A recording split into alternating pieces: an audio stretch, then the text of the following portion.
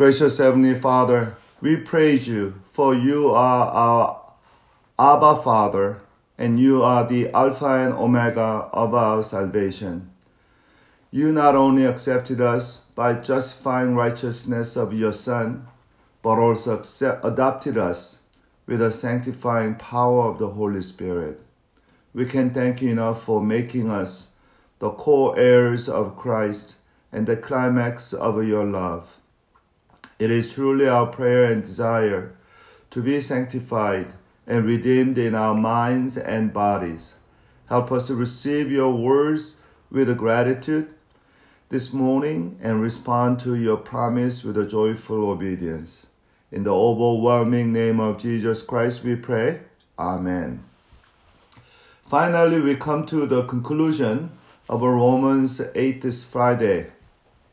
As I said before, many New Testament scholars and Pauline experts assert that Romans 8 is a masterpiece of the masterpieces.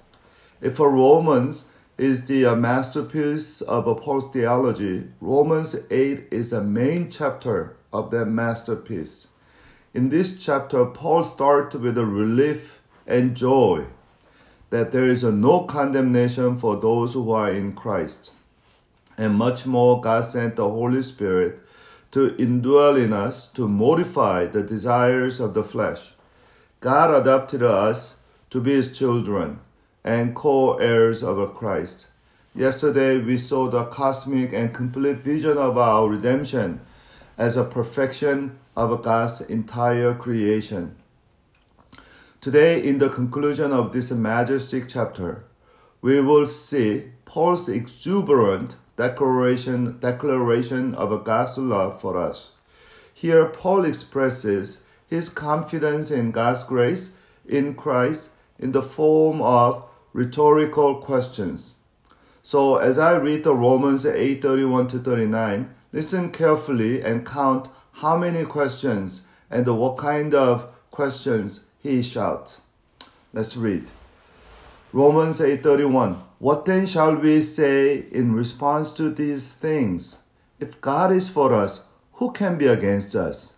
He who did not spare his own Son, but gave up him for us all, how will he not also, along with him, graciously give us all things?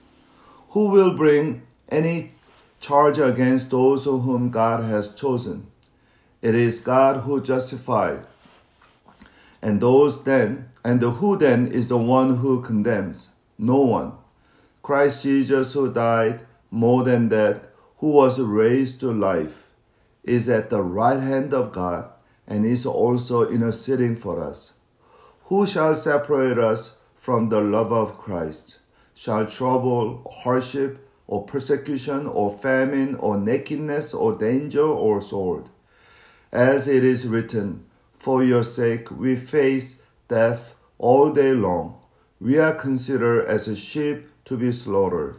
No, in all these things we are more than conquerors through Him who loves us. I am convinced that neither death nor life, neither angels nor demons, neither the present nor the future, nor any power, neither height or depth, nor anything else in all creation will be able to separate us from the love of God that is in Christ Jesus our Lord. Hallelujah. Amen. So how many questions did you hear in this conclusion? There are altogether 7 questions, but in essence, they are all similar, and Paul asked 5 interrelated questions. So first one, verse 31, who can be against us? Verse 32, how will then God will not give graciously us all other things with Christ? And verse 33, who will bring any charge against those whom God has chosen? And verse 34, who then is the one who condemns? And verse 35, who shall or what can separate us from the love of Christ? Let's look at these questions and Paul's answers. First rhetorical question starts with a central statement of a Christian faith. That is, God is for us. God is not against us. God is not against the sinners. God loves sinners and treats the sinners like treasures. In fancy Latin word, it is called God for us, God is for us, is Deus pro nobis. And this phrase, Deus, God pro nobis, God for us, is one of Karl Barth's favorite terms. Barth says, Christ is a God's eternal yes to humanity. Christ is a God's eternal yes to humanity. God might say no to some of our prayers, but God said ultimate yes through Christ to all of us. God's yes in Christ must and can help us to overcome all the no's in life and the disappointment in the world. Apostle Paul says, if God is for us, who can be against us? The better translation would be, since God is for us, who can be against us? This is not a typical conditional clause, but what New Testament Koine Greek scholars call it first-class conditional clause, where there is no uncertainty. Typical conditional clause is sort of uncertainty. If, I were something else. But there is no uncertainty. So some New Testament scholars call this not a conditional clause, but actually causal clause. Something foundational, something so certain causes this kind of thinking or consequent, resultant, thought. So it means, since Almighty God is for us, who can be against us? Or why are we afraid of any opposition at all? The second question is similar. If or since God did not spare his own Son, how will he not also give us all things along with him? Here, Paul goes a typical, logic of a greater to the lesser. If God gave the greatest thing, wouldn't he give other smaller things? Nothing is more precious to Father than his own child. I can't imagine I give up my child for somebody else. And God gave his only Son for our redemption and glorification. So why do we worry about other needs? The God who gave us the greatest resource will continue to meet all our needs. This question confirms why Bible tells us worrying is a sin, because God is more than gracious to us. God will supply all our need because he already sent his Son, Jesus Christ, as our sacrifice. Third question, who will bring any charge? It is because it is God who justifies us. Since God justifies us in Christ, why should we feel guilty or unforgiven over things that Christ already obtained the forgiveness of God? And by the way, I believe this is what James talked about, the confessing sins to one another in the James chapter 5. We confess our sins to each other, not to God. Why? Although God already forgave us, we need that affirmation of a divine forgiveness through confession to brothers and sisters and their confirmation for our healing. James said, when we confess our sins to one another and pray for one another, God will heal us. This is why house church sharing is so important. And when it comes to house church sharing, please treat that time and space as a holy, sacred space. You are in the presence of God through the other brothers and sisters. I hope that everyone be really honest and thoughtful and intentional and even daring. It reveals that deepens God's grace to us. This is how we become a priest of God and intercessors for one another. Fourth question, who is he that condemns us? Paul repeats the question, for he knows how persistent Satan falsely accuses us with a dragging guilt. Paul answers that since Christ, who lived a perfect sinless life and died atoning death for us, is now alive and interceding for us, we should not feel any guilt or unforgiven. The fifth question, who and what can separate us from God? This is the last question because all other questions are really other versions of this question.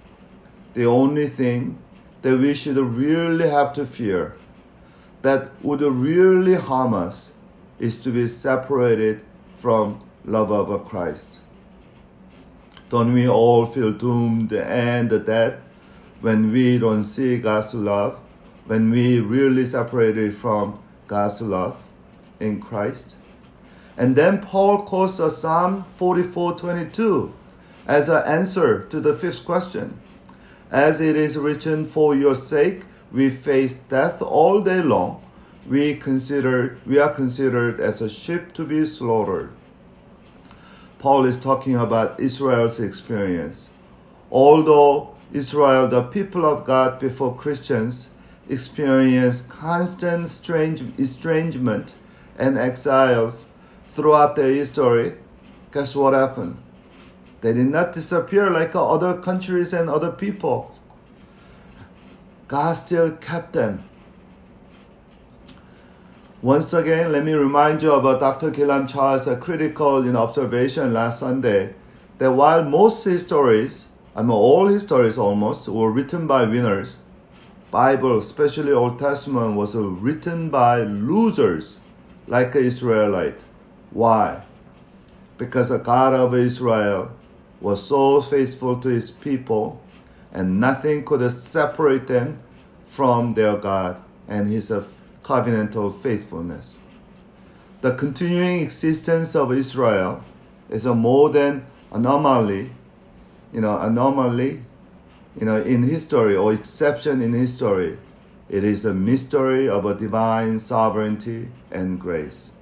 Now, finally, in verse 37, Paul makes a remarkable declaration about our security in Christ. He said, in all things, we are more than conquerors through him who loved us. We are more than conquerors through Christ who loved us. Why did Apostle Paul compare us to the conquerors? Listen to me carefully. Conquerors were the most important people in Rome. And Paul was writing this letter to people in the Rome. Romans, the citizens of Rome, adored and idolized conquerors more than anyone. Just like, we respect, even, modern time, that any wartime president with a double, triple respect. Rome's economy was based on conquering or expanding and securing territory. Did you know that Roman citizens did not pay taxes? And at least 1/3 of the Roman population were slaves, so who obviously they didn't pay tax. They're paying actually tax with their whole life. Romans collected taxes from everyone else, especially from their colonies. The more colonies they had, the better Rome's economy became. This is why any major general who conquered a foreign land or secured his colonies by winning key battles became emperors later. Thus, when Apostle Paul said we are more than conquerors, he was telling us Christians are more important than most important people of the world. Let me repeat that. We are more important than most important people of the world. Because through Christ who loved us, we become more significant and precious to God than any movers and shakers of the world. Finally, Paul ends his conclusion personally. He no longer says we, but he says I. All theology is doxological and personal. So let's read verse 38. For I am convinced that neither death nor life, neither angels nor demons, neither the present nor the future, nor any powers, neither the height or depth, or anything else in all creation will be able to separate us from the love of God that is in Christ Jesus. Paul ends his richest and glorious declaration of God's undying love and inexhaustible and inseparable grace with a doxology. I pray that we remember this declaration. And just like Paul, we also shout, if God is for me, who can be against me? Or since God is for me, who can be against me? Let's pray this doxology frequently throughout the week and hopefully even every day. Say together, since God is for me, who can be against me? Let's pray. Gracious Heavenly Father, we cannot thank you enough for this incredible love, infinite grace. If God is for us, who can be against us? Just like Paul, each one of us, I am convinced that neither death nor life, neither angels nor demons, neither the present nor the future, nor any power, neither height nor depth, nor anything else in all creation will be able to separate us from the love of God that is in Christ Jesus our Lord. Father, receive our adoration. Along with it, help us to surrender our obedience and faithfulness every single moment of every existence of our life. Help us to be wholly full for the most wonderful name of Jesus Christ. Amen. Let's praise God.